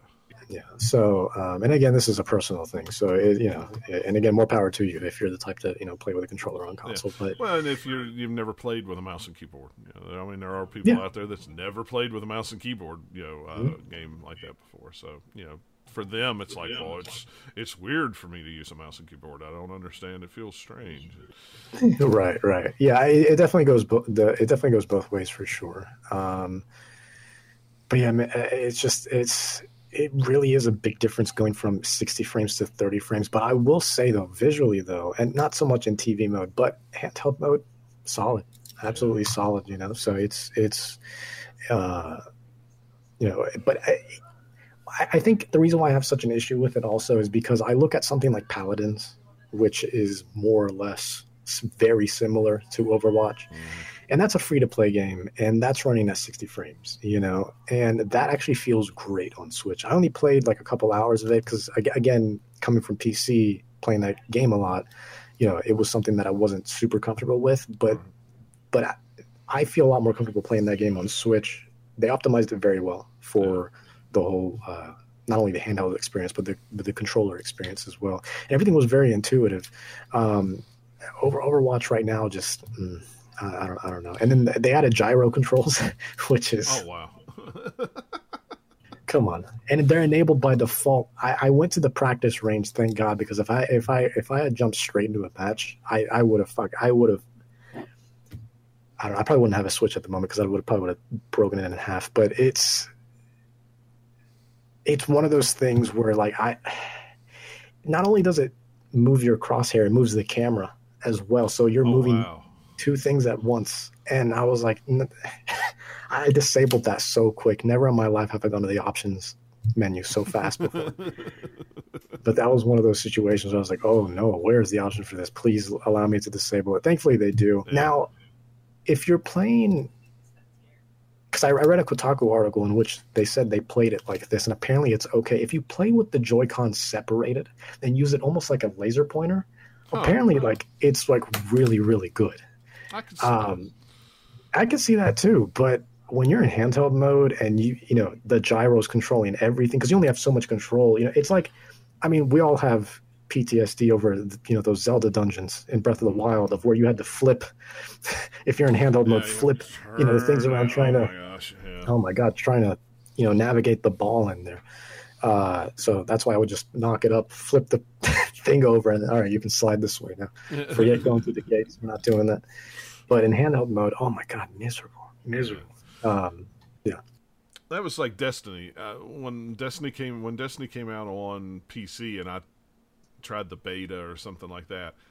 After I played Destiny with a mouse and a keyboard, when I went back to it on PlayStation, I was like, man, I am so slow, you know. And I thought I was actually pretty decent at playing Destiny on PS4. When we would all roll together, it's like, yeah, look at me. I was, oh yeah. Then I get on PC and I'm like, holy crap, you know. It's like, this is with a mouse and keyboard's totally different, you know. It's not only that, but the 60 frames makes all the difference, because that's 30 on console, and my God, once it went to 60, I was like, you know what, it's crazy because like I bought Destiny a long time ago. I actually have the Legendary Collection on my PS4 that I have never played because I can't do that to myself. Meanwhile, I have the base version on you know, PC. Well, I guess not on Battle.net anymore. It's on Steam now. But I rather just play the base version. I just you know, it just, you know, when I first played Destiny 1, it was like, well, I didn't know any different. You know, you just kind of got used to it on console, and you're like, yep, this is the way it is. It's not bad. It's kind of sluggish, but it's okay. But then you play Destiny 2 on PC, and you're like, holy crap, this is the way it should have been. Oh well, jeez. Well, and like the gunplay in Destiny feels incredible too. Yeah. You know, so, and having that precision with the keyboard and mouse, it feels so good. It does. It really does. And I never thought I would say that, because I'm usually not a mouse and keyboard type of guy. I just don't play a lot of PC games anymore. So it's kind of like, you know, I just don't. Yeah, so. and again, it's like I was saying earlier, I'm not a PC master race guy, you know, but for me, it's a game by game basis, right? Where it's just like I play BioShock entirely on console, you know, not on PC at all. And I thought it was great because, again, it's one of those narrative story-driven, you know, games you don't need. But like you were saying earlier, with a competitive type game, I need those quick reflexes. I need those high refresh rates, and console's just not going to give me that. No. So, yeah. Even though they'll let you play with mouse and keyboard, I think on at least on PS4 or Xbox, one of them does it, or maybe both of them doesn't now. But still, I think both of them do. But still, it's not the same. It's just not the same. So. It's because the frame rate isn't high enough. Right, yeah. That's just, that's just not the frame rate. That plays into the response of like how quickly it's reacting to what you're doing. Yeah. Well, that was what was hilarious. Was it was just like all of a sudden I was like, I'm like, holy crap! I can move my Destiny gun on a dime now. It's like, holy crap! I'm just yanking. It's like, okay, but man, once I got her down, it was just like, yeah, this is all right. On my first match of Overwatch, and I think this is captured in the footage that I got. On the Switch, I actually had to go to the options, and I had to turn my sensitivity for my controls all the way up to 100, because like by default I think it's at 20, and like there was a Widowmaker that went to the left of me. Now on PC, I just would have been like you wouldn't have escaped my, you know, if I'm playing Diva. No, you wouldn't have escaped me. But on Switch, I swear to God, it's like I was like, this mech needs oil, because the way this thing is moving is like, that Widowmaker was long gone. I was just like, all right, take care of yourself. I'll see you tomorrow. Yeah, whatever. Right? I have to, and those are the adjustments that I'm talking about, where you have to think differently in the matches, you know, because of the limitations of the controller and whatnot, where it's just like, you know, normally I would be like, okay, well, I would go after that Widowmaker, you know, she doesn't have much health, I'm a tank, I have boosts, I can go attacker and call it a day. But instead, because of that low movement, I'm just like, you know what, man, I'm already facing this direction. Let me just focus at what's here in front of me. It's better that way. So you have to twist the way you think a little bit. And that's that adaptation that I'm talking about, where it's super, super, super weird. Yeah. I can see that. But yeah, it's different. I know a lot of people there, a lot of people get defensive. Console gamers get defensive about it, but don't knock it until you try it. That's what I'm saying. I mean, and again, like I was saying, I mean, it's not. I know I'm not saying PC over console, right. but it is very much a game by game basis. Yeah. So I'm not saying FPS as a whole should be right. Only keyboard and mouse. Like I was saying, I played BioShock perfectly fine. Wolfenstein, actually, I played on console. Wolfenstein 2 to be exact. I mean, Halo and Outer Worlds, for example. I'm going to be playing that on Xbox when that comes out next week. So, I forgot. I would need to set that to download on Game Pass. I pre-installed that last night. It's actually surprisingly, it's not as big as you think. Oh, really? It was like 30-some gigs. Yeah, that's not bad. No, that's not bad. That's not bad at all. Man, we're talking about 30 gigs. I remember when a game was 8 gigs, you were like, oh my gosh, this is huge. And now we're talking 100. So I was like, well, I remember, I'll never forget. Actually, I think one of my most hated downloads on PS3, I think, actually was Ni no Kuni. Ni no Kuni was like 13 gigs. And that at the time was just like, dude, that's half my hard drive, dude. What are you doing? Man, what are you doing to me? You're killing me. Yeah. right. Now I can buy it on Switch on a little cartridge just about this big. Now, unfortunately, not the remastered version. No, it's not. But I tell you what, I did buy it on Switch because I wanted to play it in handheld mode, and even though it's not remastered, it still looks fantastic on that thing. I mean, that game's got one of those timeless art styles, so it doesn't really matter anyway. So. Yeah, I love those. I love that art style of it anyway. So but. Yeah, like Ni no Kuni was one of those where I'm just like, dude, you're killing me. You're killing me. And then especially like if you think PS4 download speeds are bad, PS3. It was horrible. I mean, it was as good. It kind of takes you back to the days of dial-up, And I was like, I'm pretty sure I'm on Wi-Fi, and I'm pretty sure, even with a local area network connection, it's still. And that's a little nothing. And I still think Sony throttles us on PlayStation 4 when it comes to downloads, because Xbox One, holy fright, I'll pull a full 200 meg down that I have, and on a PlayStation I'm lucky to pull like 40, maybe 30 on a good day. Yeah, on a good day. And they're hardwired. They're not wireless. I've got everything hardwired. Right. And it's just like, why? Why am I so much slower on PlayStation 4 than I am on Xbox One? It's miserable. And yet I play all my games on PlayStation 4, so there you go. Back when I was working at GameStop, I remember when Red Dead came out, like Red Dead Redemption 2 came out, and everyone was like, man, I'm so excited to play this tonight. I'm like, you mean tomorrow morning? Because you got 2 discs to install, and then you have the download on top of it. So good luck with that. Right. So I was like, it's miserable, absolutely miserable. So. Mm-hmm. But just to kind of run through this last one, though, I've also been playing, I can't stop. I have a problem. So I'm gonna see if I can see a psychiatrist. I'm gonna see if I can see a psychiatrist soon about this. But I've been playing a lot of Mario Kart Tour, and I can't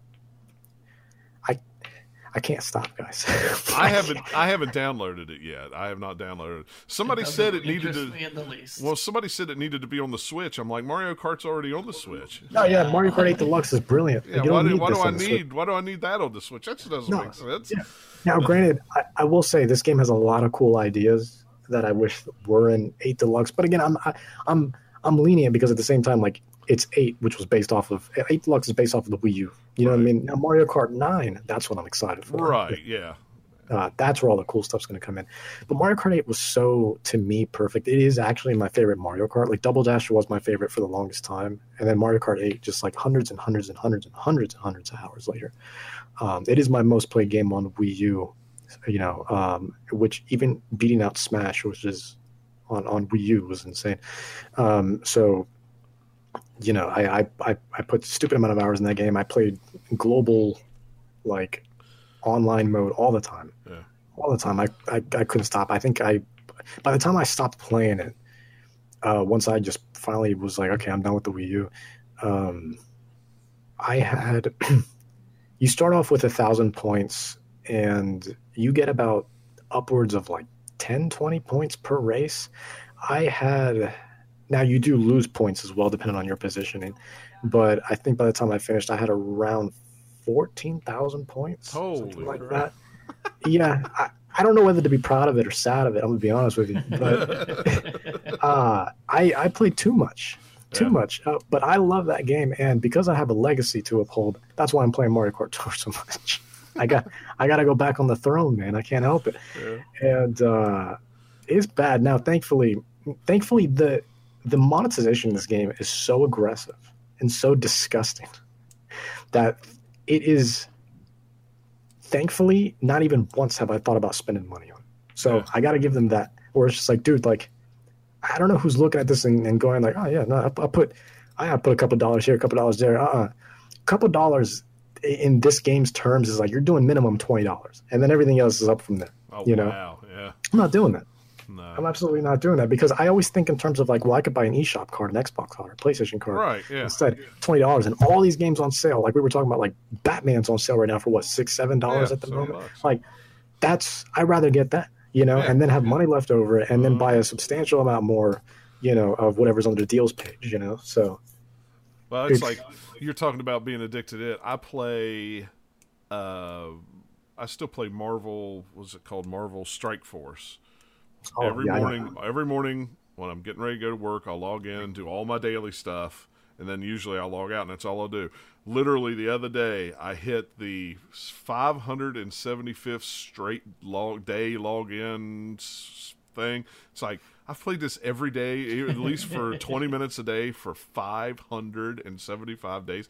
This is just crazy, and it's become a habit. When I wake up in the morning and I let the dogs out, I'm just going, okay, blah, blah, blah, blah, blah, blah. I don't have any games installed on my phone. I do have Choo Choo Rocket from the arcade on there, and that game is freaking fantastic. But it's Choo Choo Rocket. So. Yeah, I have a few. Granted, like 4 of them I haven't even opened. So Yeah, I don't know I have why a lot of games installed on my phone that I never even open them. I download them and like, oh, I'm going to play that someday. Right. And I never, even when I transfer phones from I bought this new phone and downloaded everything from the cloud, and it all just downloaded, and I just went on like it was no big deal. I was like, why don't I erase these? I've never even opened them. They've been on my phone for 4 years. Why am I, this is so silly.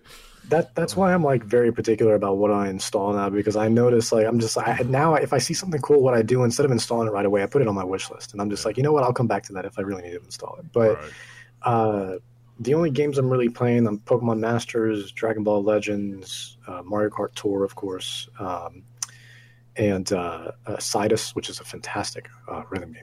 My God, if you love rhythm games, I mean, everything about that game is like perfection. Now that's the only game I've ever paid for. Yeah. That game is the only mobile game I've ever paid for. It's like $2.99, something like that, but it is, the music in that game is fantastic, and the UI and the art direction.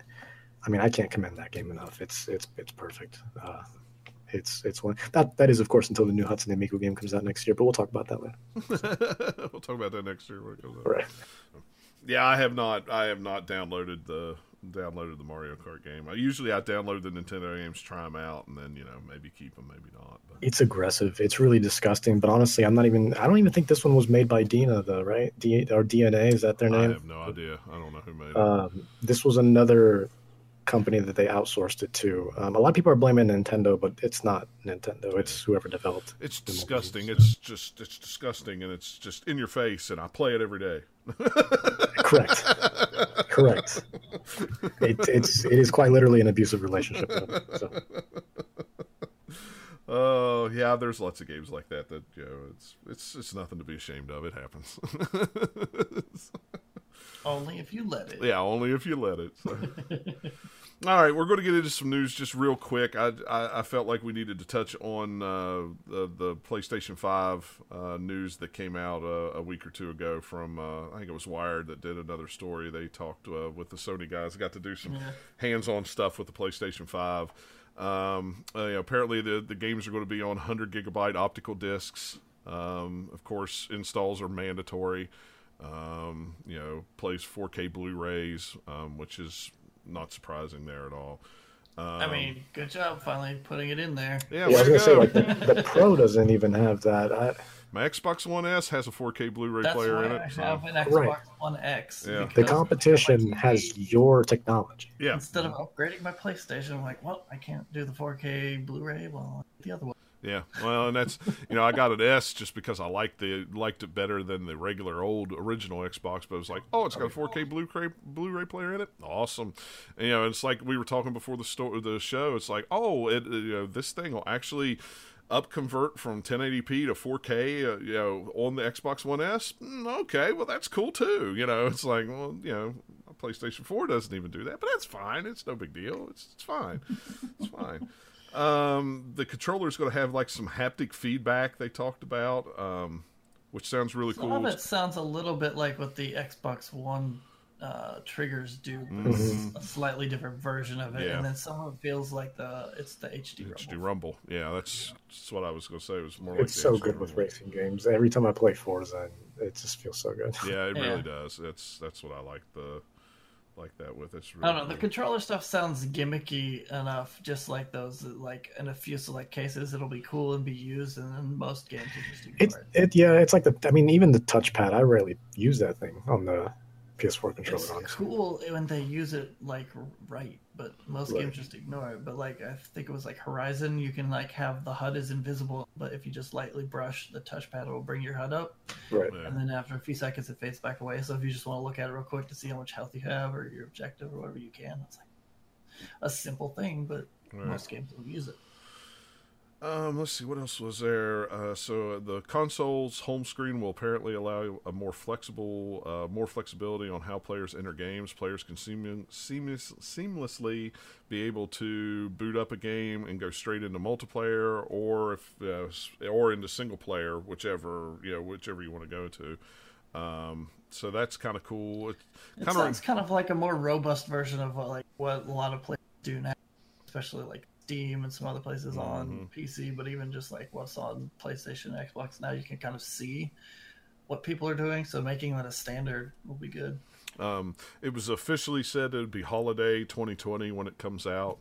I read a rumor the other day that it's more going to be December when it comes out than November, which kind of surprises me. That's dumb. Yeah, I figured they would have it out before Black Friday, but I could be wrong. Or maybe that's why they're like, well, we can maybe make it, but have you on show, so we'll wait a couple more weeks. Yeah. I guess we'll find out. Yeah, we'll find out. I mean, who knows?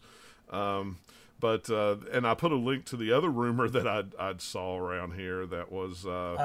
that's a big fat grain of salt rumor. Yeah, it is a big fat grain of salt. But I say this because if they could pull this off, it would be fantastic. The big rumor is PlayStation 1, PlayStation 2, PlayStation 3, and PlayStation 4 games all backwards compatible. Now, I'll preface that by saying I could totally see 1, 2, and 4 games being backwards compatible.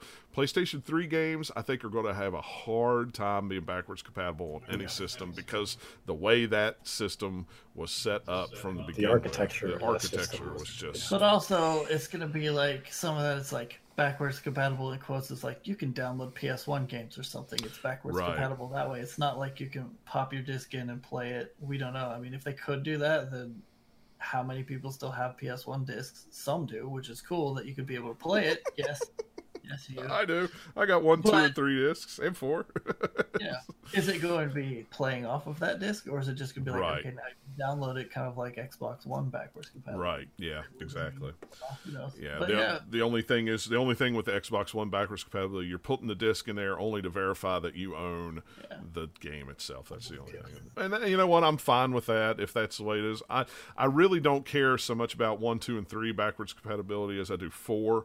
I'd like to see 4 backwards. is the one that I would want. Yeah, that's the one I really want, especially since it's backwards compatible with the PlayStation VR and everything like that. I would really like to be able to, I don't want to buy a PlayStation 4 Pro to get the most out of my older PlayStation 4 games on my 4K TV. I would rather have a PlayStation 5 be backwards compatible with the floor, and it would make me be more apt to buy it day one. And it makes sense because you've already got versions of games that are enhanced for the Pro that you could just do the same thing with the 5, even if it doesn't do more than the Pro. Still be better than like the base version. Right. Maybe you can even kick it up and it would just run a little better because it's got a faster processor in it too. The one thing that I wish that Sony and Microsoft would do is give me a code with the game like Microsoft wanted to do at the beginning that will allow for the digital download. So I don't have to, if I've got to do a full mandatory install of the game anyway, just give me a digital code with my game that will allow me to unlock that game so I can play it digitally or pop my disc in and go, yes, you own the rights to that game and play it. They could do that and still allow used games. It's just you would not have that ability to do the download code unless you bought it. Treat it like PC games Exactly. from way back in the day where it's an install disc. You're not actually really playing from it. And nowadays you wouldn't even have to have the disc in there for like cutscenes or anything like you would back in the day, right? Yeah, just like install it and play it. There you go. Just let me do that. I mean, because the thing about it is I'm fully installing the game anyway, whether I buy it digitally or buy it physically. Just let me not have to get up and put the frickin' disc in all the time. That's the one thing that aggravates me to death about this. This generation of games, and that was where Microsoft made the wrong step of saying, well, this key is locked to this game, and you wouldn't be able to do used games and stuff like that. No, you didn't have to do that. You could have just said, okay, you could still play it physically, or you can get the download code, and if you trade it in or give it to your buddy, if he wants it, he could buy the digital rights code or whatever, for X amount of dollars or whatever, and I would have been fine with that. But I don't know. There's so many games that I have bought both physically and digitally, like Yakuza. I like to have all the Yakuza games digitally, but I also like to have them physically. Or, so I can just jump from this game to that game without having to get up. The VR would be where I'd want it at. Because it's a pain in the butt when I have physical VR games that I have to go, okay, I've played this game for 20 minutes. Now I need to take off all this equipment, move these wires, and go over here and get this game and eject it and put it in. Then set back down and, I didn't get my headset quite correctly in the screen. Let me adjust this back and put my glasses back. It's just a first world problem. But anyway, it's... But, it is what it is. But I would like to see that come next. My biggest worry really is... Since I own a lot of games, I own a lot of games physically, but digitally, like I want them. Like, I don't know why, because this is what confused me about when PS4 came out. Is like, even though the PSN is the PSN, why does every console have their own specific PSN? Like, why can't the PlayStation Network? Why can't it just be a unified store where it's just like, okay, once I get my PS5, everything I bought digitally immediately is under my purchases on PS5. Right.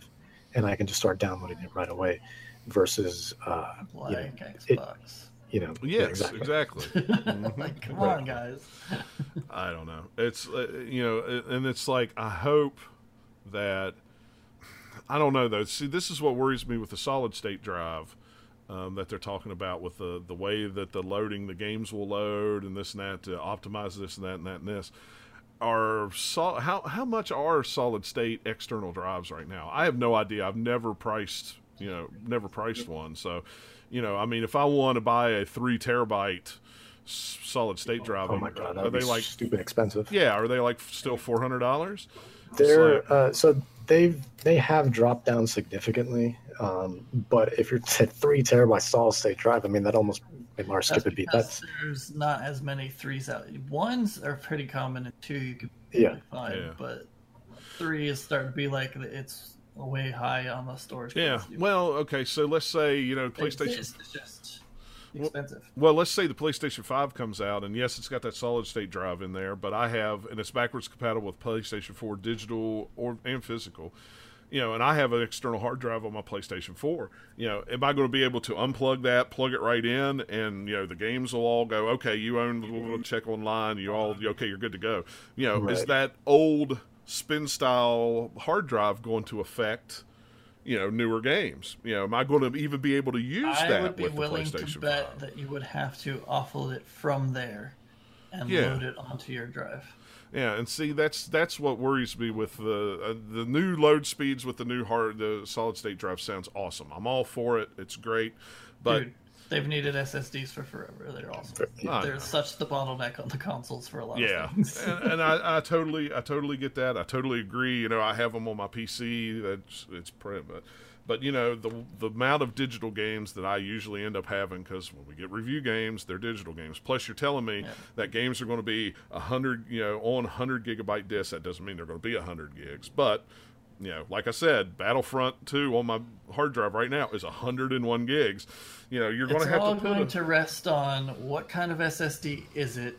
Can you replace it? Yeah. How big is the default one? All these things that we don't quite know yet is going to change how we're gonna be able to look at it. I'm sure. Yeah, and that's where my mind goes, and that's what I need to know before. Yeah, and to put it kind of into perspective, a 2 terabyte solid state drive at the moment, you're looking, depending on brand and stuff like that, you're looking at anywhere between $250 and $300. Glad I swallowed my water before you said that. Right?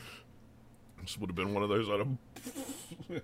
That's honestly not bad for the SSD. It's not bad. It's not bad. It's also, are they like SATA SSDs, or is it an M.2 stick? Like, what kind of SSDs are going to be in these boxes? We don't know. Yeah, and those are the details that I want to know, and we'll probably get those E3, get them closer to launch, something like that. But we'll have another Wired article, because why not? Apparently, Wired is the place to go. It's like, okay. Does Sony own Wired? Let's see. I don't know. Let's check that out. That might be there might be something to that. You might not. So the next thing that I wanted to talk about, just real quickly, because we don't have to go into a tons of it, but it's the whole Blizzard China thing. There is tons of it. It's such a rat nest. It is such a rat. You're right. It is such a rat nest. So Blizzard, a couple weeks ago during the Hearthstone finals, they one of the guy who won the tournament was apparently egged on by the casters to share his thoughts on the whole China Hong Kong. I don't know if he was egged on or not, but yeah, like that he basically was just like had a quick thing about Hong Kong, and he had put like a mask on or something. Right, he put the mask on like the protesters wear, and apparently there was a video up that was translated, and that was what the shoutcasters were doing. They were pushing him to do it. That's why when he did it, that's why they ran and hid under the desk. They literally ran and hid under the desk. That's why they got fired too, was because of that. So there's just been a total outcry from Blizzard, because Blizzard fired him. Well, first they fired him and took all his winnings, and then they came back about a week later. It's banned him from competition. That's right. Yeah, banned him for a year. Now they've banned him. They've changed it to 6 months, and I think they gave him his prize money back.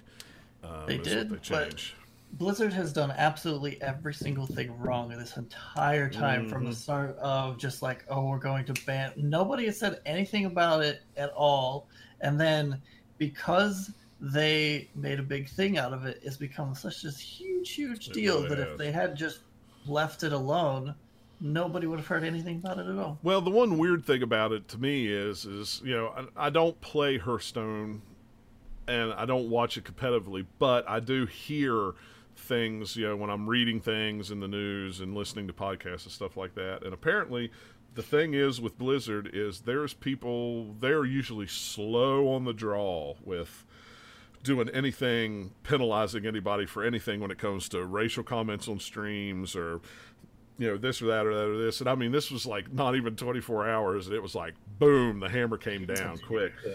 It's all, hey, Blizzard is scared that China is going to make a big thing about it, and they get money from there, and they have, mostly they have like Tencent is part like investor or whatever. They're doing Activision Blizzard, but more, I think it's the market of being able to do stuff in China and get money from there. And that's what it is. It's the market.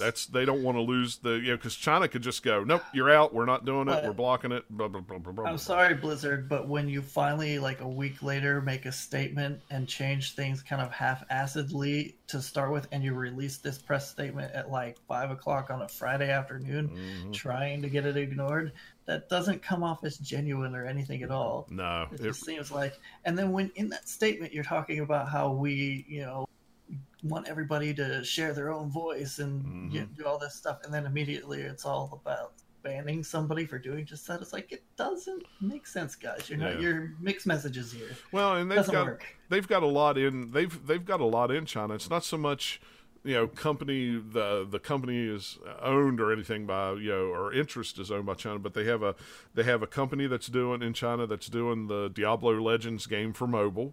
There's a Chinese company that does the World of Warcraft over there, because there's so much that has to be changed in it and translated and everything like that, so they source that out over to China.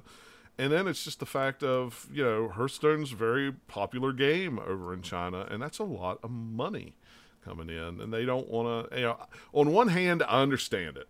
It's a business thing. They don't want to piss off China because they don't want to lose that market and money, because that's a big... Screw that crap. Yeah. Too bad. Oh, I agree, but that's what you risk. That's what the other thing, the other side of me says. I see it for both sides, because I think...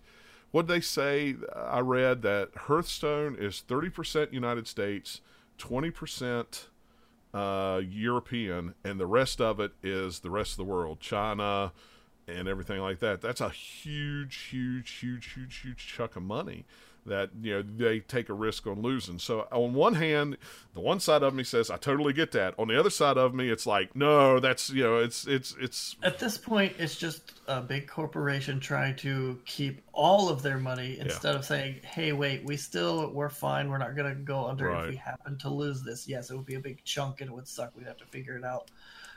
But they're not standing for any of these supposed values that they put out there of like, Blizzard stands for this, and this. And I'm like, no, you really don't. You just stand for making money. Right. And you've done everything completely wrong, to the point that we have U.S. senators who don't agree about anything, both sides, writing a letter to you saying, hey, you're stupid idiots. Change your mind. Roll it back, guys. Like, you made a wrong move here. More than one. It's it's like started as a little bit of a snowball, and it's just tumbled into this giant thing where if you just kind of let it go, nobody would have heard of it. What's funny is they were going to do a Overwatch launch thing at the Nintendo store in New York. They canceled that. Yep. Such a bad move. They're still on for BlizzCon. Last I heard, BlizzCon is still up. They haven't released they can't cancel it. Yeah, they can't cancel it, but they haven't released. Too many people would get more pissed off. Right. Well, they usually spend money on that to come, and then if they cancel it last minute. They usually release the layout, where everything's going to be stuff like it. It's usually out by now.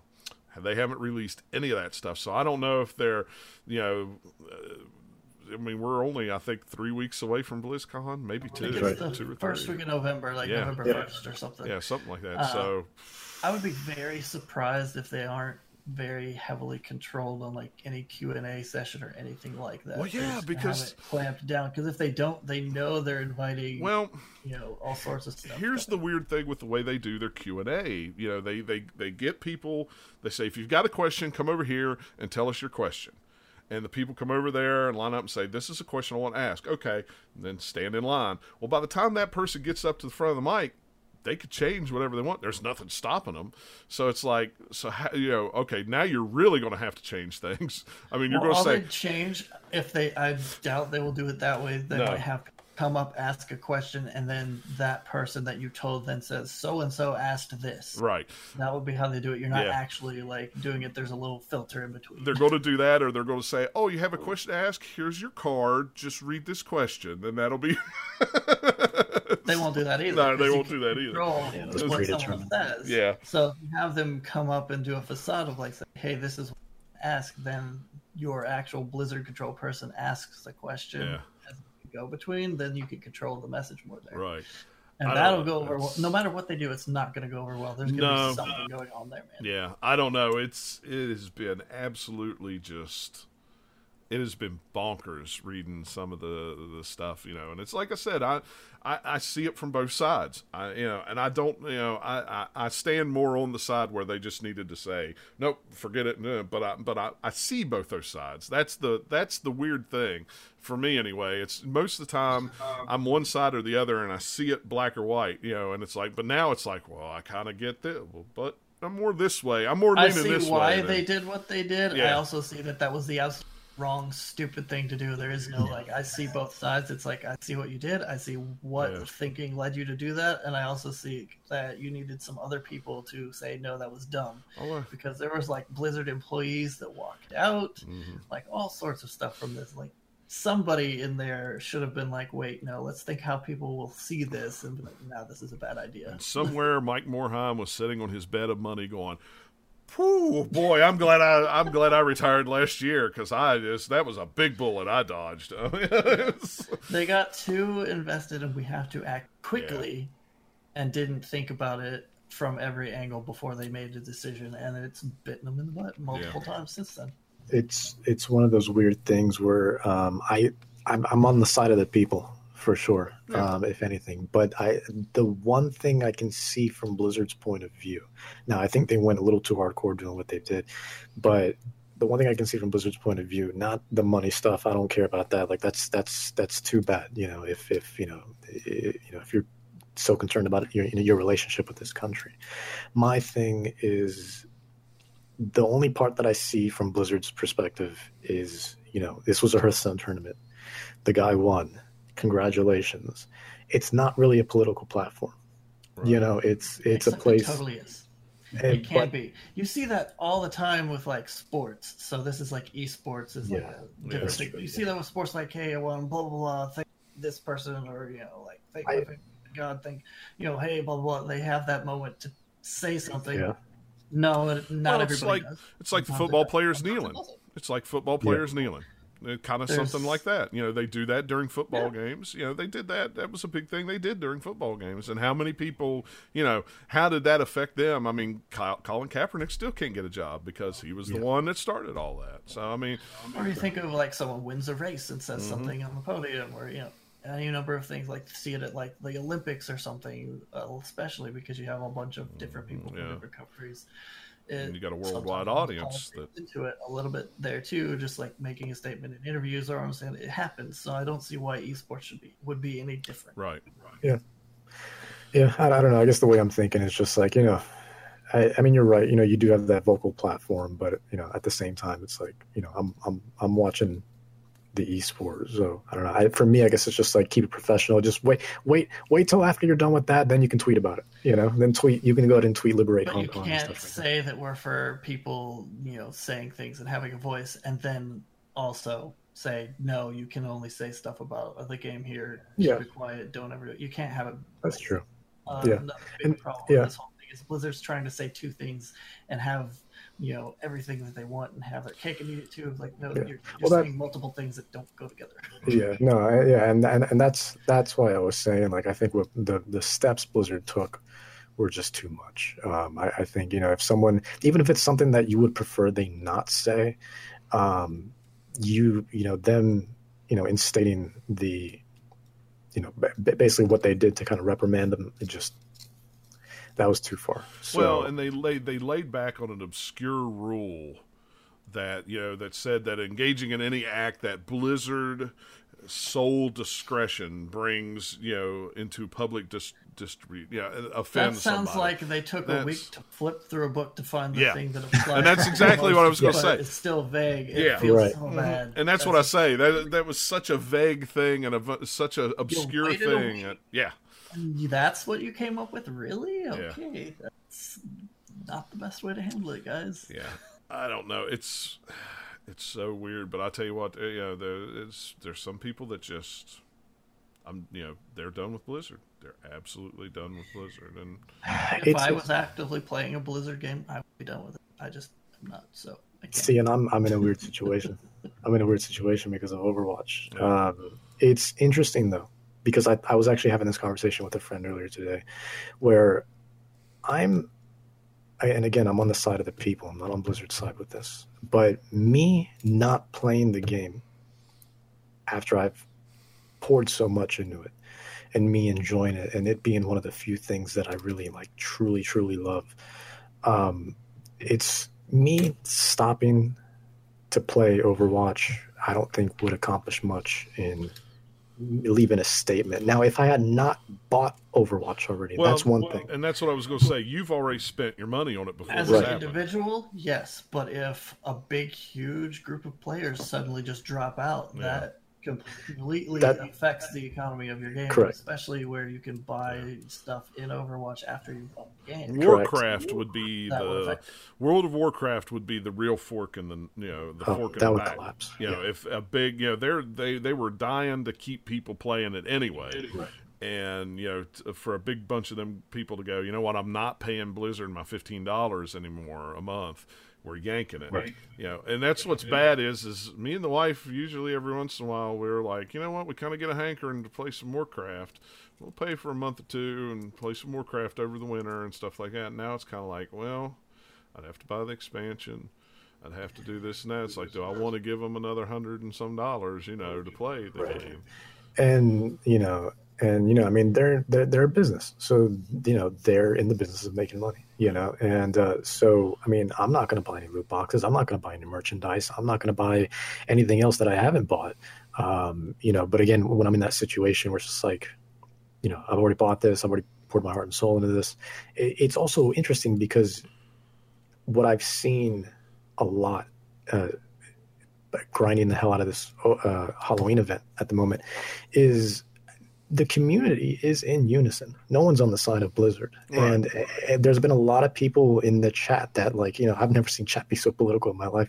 More importantly, I've never seen chat all agree on one thing before. I was going to say on Warcraft, it was never like that. Nobody ever agreed on anything. Yeah, especially with Alliance and Horde, they're just like, no, whatever you say doesn't matter. Even if I agree with it, it doesn't matter. But this is, this is so crazy that I think you can use their own media, their own weapon, in this case, their games, as a weapon against them, voicing your opinion, and just, because at that point, Blizzard, there's no safe space then. There's no safe space. Blizzard doesn't have a corner to back into. It's just this matter of we got to face this up front. But again, it's one of those things also where it's just you brought this upon yourselves, man. You made the dumbest decision possible, something that should have been completely innocuous. And then now all of a sudden it's become this. Man, this is why I barely pay attention to BlizzCon. I'll maybe read the summary after it happens. Yeah. Usually, curious what happened. This year, I'm I want to know what is going to happen because surely there's going to be a protest or something. Especially after last time when people were so upset over the Diablo thing, which is a non-event really, but people get that upset over that. This is a much bigger thing. Is it going to be a big thing? Is somehow it's going to be conspicuously absent? No one's going to say anything somehow because whatever reason. I'm just curious now. What's going to happen? You've heard it here. You've heard it here first. Nathaniel is actually buying the tickets, the virtual tickets, so he can watch it all live and watch the world. I'll tell you what, I was tempted. I was tempted, but after this, it's not happening. No.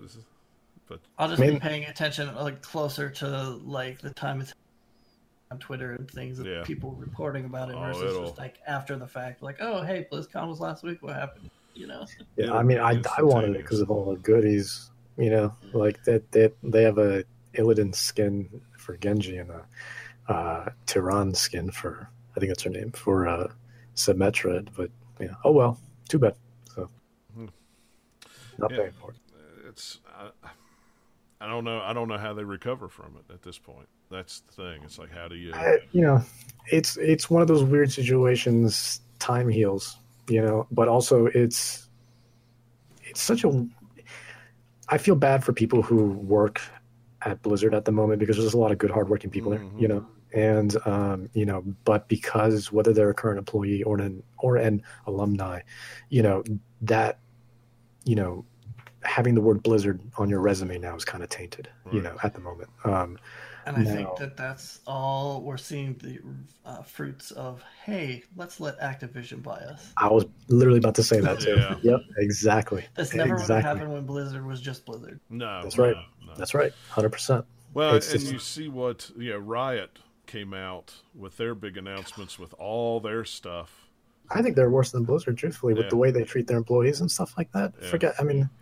And their response to this is like, no, and then like Epic's coming out there, it's like, we would never do this, and it's just Epic's like what 30% owned. Well, how many? Epic's like 30. Yeah. What, at least 30% of that company's owned by China, by a Chinese company. Right. I mean, Tencent, that big company that's all over gaming. Yeah, I mean, Epic to me, it's like pot meet kettle. I mean, you've got money coming in from them, and then Riot comes out and says, "Oh, we're bringing out a shooter," and everybody's like, "Oh, well, that's like Overwatch. You all are just," "Oh no, we're not knocking on Blizzard at all. We're just," no, you're not. You did it literally days after this whole thing of Blizzard fell apart, and you're like, "Look at our card game. Look at this and that. You could come over here to this side of the water, and it's just as good as Blizzard." But they don't even have names, and they look super rough. It was just their chance to kind of come out real quickly and be like, "Hey, look, see, we do something besides League of Legends." Well, and Greg Street, he was at Blizzard, forever, and now he's at Riot, and that was like, man, that's just like taking a fork in you and just it's like I started reading that stuff on Twitter. I don't think it landed as well as they would have. No, probably not. But when I was reading through it on Twitter, I'm like, crap. It was kind of one of those moments. It was like, man, that hurts. I would just tell everyone to go play Paladins and stuff. Yeah, that's it. Go play Elder Scrolls Online for your MMO, and or go play any of a bunch of free to play MMOs. Yeah, whatever. Anything. So Nathaniel, not WoW, but yeah. So Nathaniel, we talked a little bit about this last show, but Red Dead Redemption 2 is coming to PC. I know you're super excited about it coming to PC. I mean, I played some on PlayStation, right, and it was fine. It just kind of trailed off on it at the time and didn't end up getting super far in it because it's a very, very slow to start game. Mm-hmm. It takes a while to really get rolling. And I don't know, I still played it probably at least a dozen hours or so or more, got a decent ways into it. But I didn't like how it controlled, partly because it's still the same old Rockstar controls, and then part because it's all like, hey, we want to make sure the animations look as pretty. And then partly because it's on console at 30 FPS, all these few things coming together make responsiveness just really slow in a lot of instances. And it's just like, kind of fell off on it. So because I didn't get that far in it, I'm kind of looking forward to playing it again on PC where it'll run a little bit better and prettier, especially that 4K trailer they put up really nicely. Yeah. So I don't know. I'm just looking forward to kind of giving it another shot and seeing if I go further into it and when I can play it on something that I play a little more often on. Yeah. Well, when I saw it supported HDR on PlayStation 4, I'm like, well, I might boot that up again and see what that looks like. Because I thought it looked pretty before. So let's see what it looks like with HDR. I mean, it's one of the best looking console games ever made, and it looks just like that little bit tweak better on PC. Yeah. Well, it's draw distances and stuff are a little bit better. Like I said last show, I really want to get into the online part of it. Just because I like the bounties, I like what they're doing online, but at the same time, I don't want to be doing something online like I would be a dentist and get hogtied and get drugged down the road and thrown into a creek and everything like that. It's like another reason to be excited that it's coming to PC is what are the mod community? Yeah, that's what I was just going to say. Crazy stuff that's come to GTA with all the weird mods. Like I want to see flying unicorn horses and all sorts of weird stuff in Red Dead. Yeah, you were talking about cleaning out your hard drive. Dennis. I was cleaning out mine the other day because every time you unlock an achievement, it takes a picture, takes a picture on PlayStation 4. So I got real tired of that. I never even think about disabling it. I should, because I go back every 6 months and start deleting stuff. And I still have 2 Red Dead videos saved on my PS4 when I was doing the one where I came up on the clan guys and they set each other on fire. That was pretty funny. And the other one was, there was a cut scene that it was an exchange between me and some of the guys, and when they rode off into the cutscene, somehow, since it was rendered real time, there was a person in the street, and they just run over her with the horse. They were just riding because it was a cutscene. You just see her go, ah! And I definitely had a few times with the horse one. Yeah, stuff. That was fun. Oh, and I still laugh so hard at that because I know it's a cutscene, and there's 2 horses riding, and they just run that woman over, and she just gets up and just keeps on walking. It's like just confused and yeah, she had this confused and frazzled. It just goes, and it was like, oh, it's hilarious. Yeah, it was like, I can't delete that. That's too hilarious. I've got to keep it. But yeah, it's. I love Red Dead. I never did finish it. I really need to go back and finish that game. That's one of the games that I'll probably buy it. I'm thinking when it comes out, the first time, not wait for Steam. Even though that's where I've got most of my games, I'll probably buy it on Baker. I doubt I'll get their launcher. Yeah. And I'm sure it probably is required to launch the game, but I will buy it on the Epic launcher. Yeah.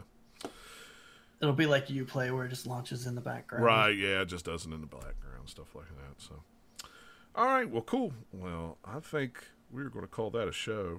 I'm trying to think. We may be able to have a show on the 3rd. I have to see what my work schedule is. I know I'm working somewhere on the 5th, so I don't know. I may be traveling on the 4th, so it may work out. I don't know. Like I say, every show, follow us on Twitter. I try to tweet out Sunday morning what time we're going to have a show, or if we're not going to have a show. I will say, I'll let you all know that we're not recording this week. A GL_podcast on Twitter. So, all right, guys. Well, if nobody has anything else, we're going to call it an evening.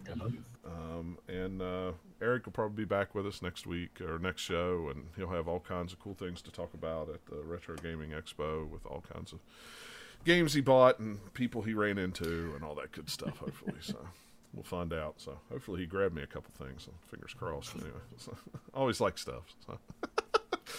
All right, guys. Well, thanks for listening and hanging out with us in the chat live, and we will catch you all next time. Later. Take care. Well, that's it for this week's show, guys. Thanks so much for listening and subscribing on iTunes or wherever you get your podcasts.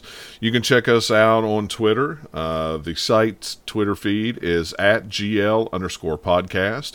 You can follow me on Twitter at JCMeadows94. Eric's at Cube00. Nathaniel is at Polygon_Wizard. And Robert is at BobbyB_87. We also live stream this podcast recording over at twitch.tv/thegamerslounge. You can hang out in the chat, catch the stream early. We do a little pre-recording talk where we just talk about nonsense or what's on our minds, and we talk a little bit after the recording of the show too. It's a great way to interact with us. We could take your questions live, interject your comments into the show.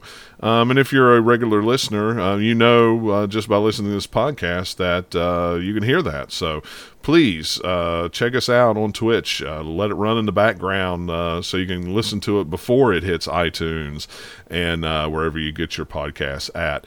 You can also support us through Twitch. We are now Twitch affiliates, so you can subscribe to us. If you're an Amazon Prime member and you are also a Twitch member, link that account. Amazon gives you a free Prime membership each month to a Twitch streamer of your choice for free. That does help us pay the bills and keep the lights on. Matt streams every Wednesday on the Twitch channel, and he picks a different game, sometimes what he may be reviewing, what he may be into, and sometimes I may be jumping in with him on some games. We both have review codes for Wild West Online. As soon as that alpha opens back up again so we could play it, we are going to do some live streams of me and him playing together, which will be pretty cool. I'm also going to be streaming some live retro games on there as well. I have everything set up for that. I just need to find some time. So please, if you want to hear new content and continue to help us to grow and support us, check us out over at Twitch, and feel free to subscribe, especially if you get that free Twitch Prime account. Yeah, definitely you want to subscribe and help us out. It helps, like I said, it helps keep the lights on. Guys, thank you so much for listening. We appreciate it so much.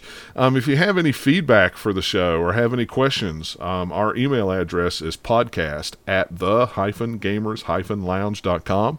We also have a website of the same address where you can check out news, reviews, previews, opinion articles, and other great video gaming content there.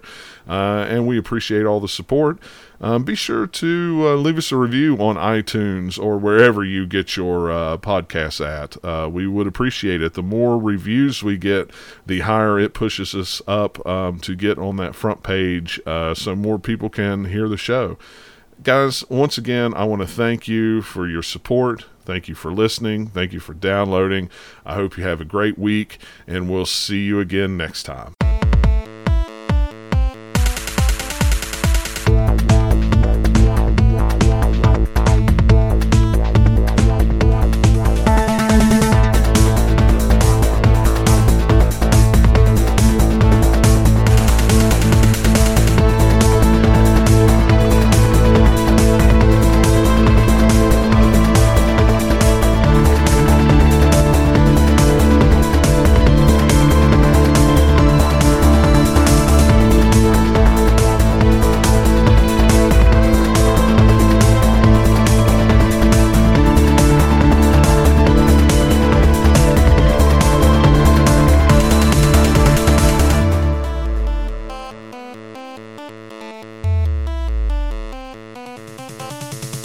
This podcast is part of the Gamers Lounge Radio Network. Get more gaming news and shows at www.the-gamers-lounge.com.